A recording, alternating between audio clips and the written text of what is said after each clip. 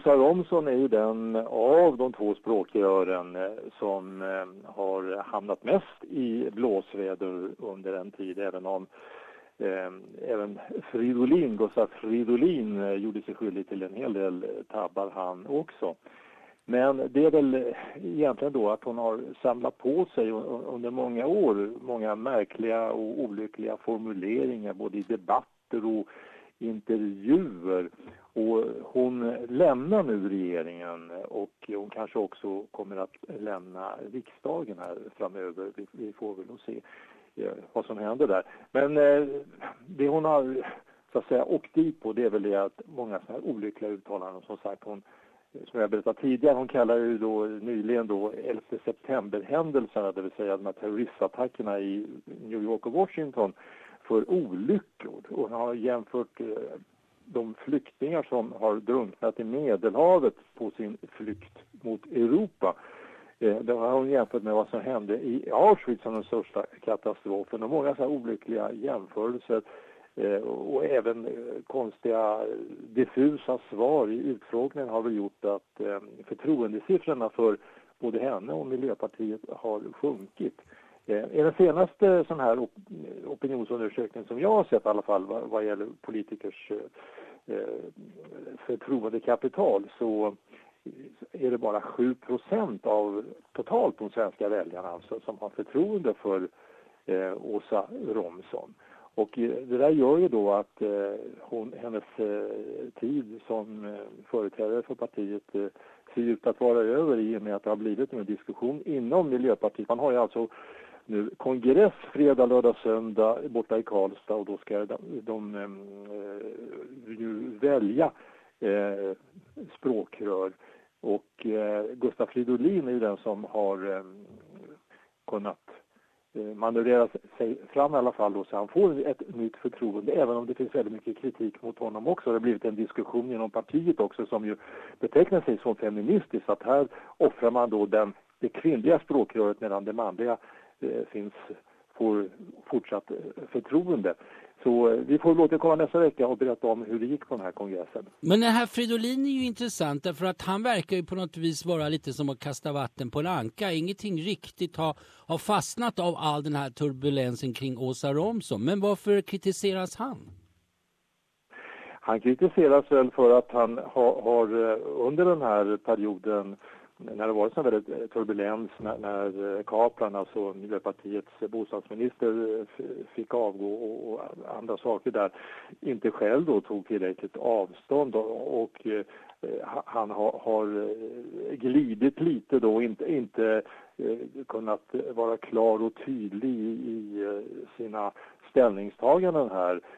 Och kanske också låtit Åsa Romson då få ta på sig väl mycket av den här skulden då för hur det har gått för Miljöpartiet under den senaste tiden. Man har ju rasat i opinionsmätningar och det är oro inom partiet och så vidare. Men tror du inte också kanske många ser de här två som på något vis skyldiga just när regeringen svängde om i sin invandringspolitik och blev mycket hårdare, och då stod de lite där och såg ganska förvirrade ut båda två, tyckte man när man såg dem på tv? Jo, så är det. Den debatten finns ju kvar inom partiet då, hur man ska hantera de här flyktingfrågorna längre fram. De har ju fått ställa upp på den politik då som Socialdemokraterna har ställt sig bakom. Så att den frågan kan nog dyka upp här framöver också. Men framförallt så har det väl kanske inom partiet där talats i termer just av feministiskt perspektiv. Medan andra då har sagt att bara för att man är kvinna så ska man väl ändå kunna kritiseras förstås och ställas till ansvar för sina fel och brister. Just det, och det har ju inte minst den här debatten kring Mona Sahlin väckt en fråga, just om man är kvinna och i en hög ställning och att man missköter sitt uppdrag, att har man rätt att kritisera eller inte kritisera. Det tycker man, ja, men vi återkommer till det. Men att det här, hennes efterträdare ska ju av allt att döma högst troligt blir det Isabella Lövin. Vem är det?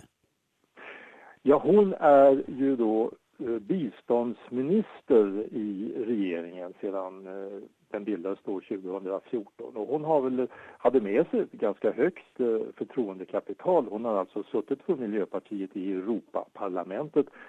Hon är i grunden så är hon journalist, mycket framgångsrik sådan. Hon har fått stora journalistpriset för sin artiklar. Hon har också skrivit en bok om haven och utfiskningen av de samma.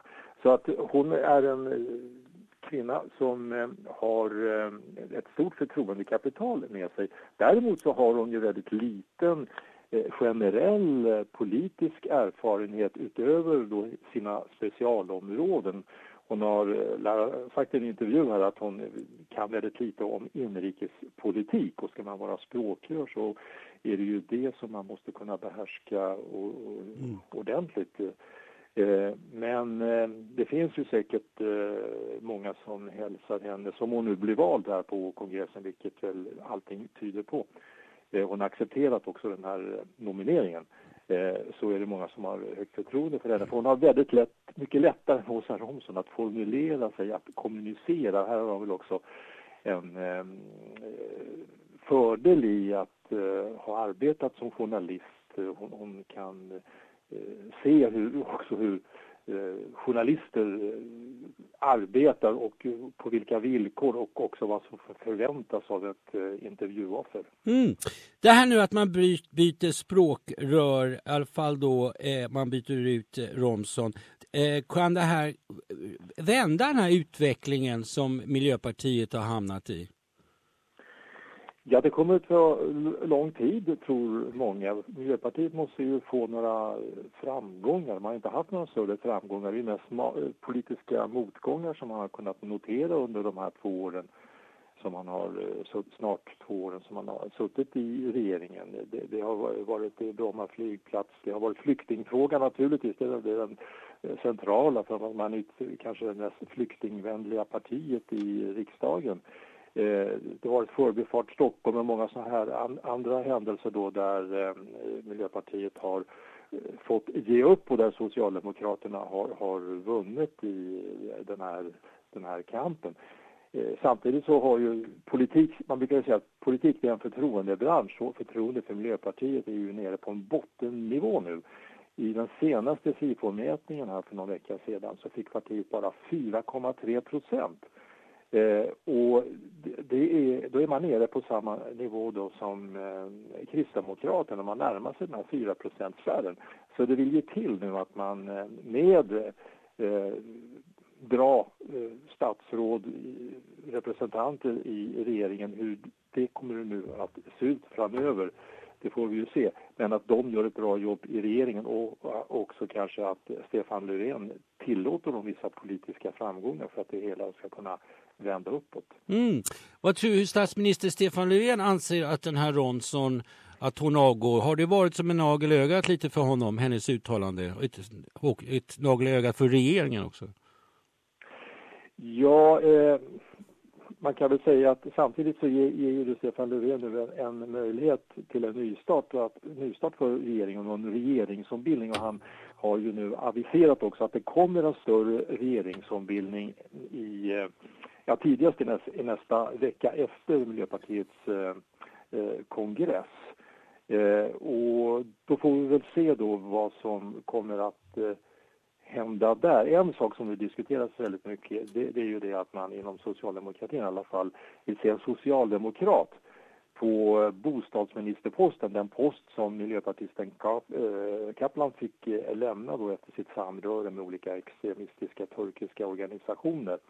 Det är en så viktig post, det här bostadsministerposten, i och med att bostadsfrågorna står ju väldigt mycket i fokus i kraft då av att det är en sådan bostadsbrist i Sverige, och myndigheten Boverket har sagt att det måste byggas 700 000 bostäder här de närmsta 10 åren. Och hittills som har väl kanske företrädaren här då, Majoritet Kaplan, som fick gå, han har väl inte direkt lyckats bra att marknadsföra och driva på politiskt, så att säga, olika reformer som kanske krävs på bostadsmarknaden för att få fart på byggandet. Så att där har ju Stefan Löfven en möjlighet då att sätta en socialdemokrat på den viktiga posten här framöver. Sen blir det säkert också omändringar i regeringen. Morgan Johansson som är migrationsminister och justitieminister, han har ju dubbla skrivbord att sköta så att säga, och därför kan man tänka sig att man kommer att dela på det här och att det blir alltså få ta hand om de här migrationsfrågorna på heltid. Jag såg just att Margot Wallström ska åka till New York, eller är kanske redan i New York, och ska prata inför FN, men hon sitter väl ganska säkert som utrikesminister i den här regeringen? Ja, definitivt. Det är väl det säkraste kortet. Alltså det är ju en lågoddsare verkligen då för att det skulle bli några förändringar på utrikesministerposten.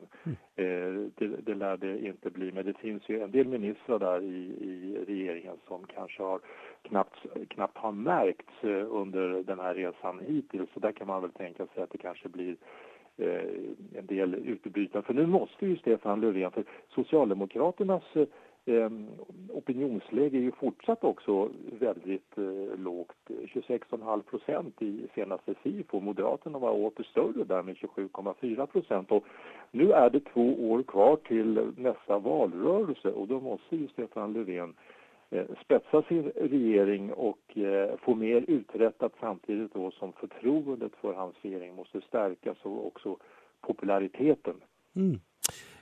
Vi ska prata Vänsterpartiet. De har haft sin partikongress och partiet säger att de ska fortsätta stödja regeringens budgetar. Men det är inte ett helt enat parti om den här frågan, Göran. Nej, det har ju diskuterats på deras kongress i förra helgen här då, vad man ska göra då om man nu ska fortsätta att vara ett stödparti till regeringen. Man fick ju inte komma med i den här rödgröna regeringen. Och man har ju tyckt då att man skulle kunna använda stödet vad gäller budgeten i höstbudgeten för att villkora den så att säga för att påverka då regeringen i vad gäller just migrationsfrågorna, flyktingfrågorna och återgå till en mer generös politik. Sen vill ju Vänsterpartiet också se skattehöjningar här i höstbudgeten för att finansiera olika reformer. Hittills har ju regeringen inte velat lyssna på det. Vänsterpartiet vill ju återinföra då det här med förmögenhetsskatt och gåvoskatt och arvsskatt och sådana saker som tidigare regeringar har tagit bort och kanske också vad gäller bostadsbeskattningen då. Så att frågan är väl om man lyckas med detta. Hittills har man ju fått ut en del saker, mindre reformer som ändå är populära i vissa läger. Man har ju lyckats få igenom då gratis medicin och gratis glasögon för barn, att det ska betalas av det allmänna. Så att det här är ju små framsteg men som ändå väcker en viss uppmärksamhet och som Vänsterpartiet kan håva in politiska poäng för vad gäller väljarstöd och sådana saker. Men man får väl se i höst här då vad de kommer att kräva. Annars är ju Vänsterpartiet, deras stora utmaning, det är ju att försöka att bli det mest gröna partiet i riksdagen. Man driver ju en politisk kamp här mot Miljöpartiet som man tycker har svikit i många delar av detta, inte minst vad gäller klimatpolitiken och att man inte har satt tillräckligt hårt emot. Till exempel då den här försäljningen av statliga Vattenfalls brunkolsresurser i Tyskland. Men du sa det här att Miljöpartiet sjunker. Betyder det då att mer och mer röstar på Vänsterpartiet, de här gröna rösterna, tror du? Nej, de har ju haft en ganska marginell framgång här. De har ju ökat lite i opinionsundersökningar men inte lika mycket på långa vägar då som Socialdemokraterna och Miljöpartiet har sjunkit, utan väljare tidigare från Socialdemokraterna de har ju gått till, många har ju gått till Sverigedemokraterna och också till det borgerliga lägret, men en viss avtappning har man ju sett i Vänsterpartiet och det är väl det man hoppas på i Vänsterpartiet då också, att blir det gröna partiet det är parti som står upp här för välfärdssamhället och försvara det med att då hänvisa till att det behövs skattehöjningar då för att trygga välfärden här på sikt.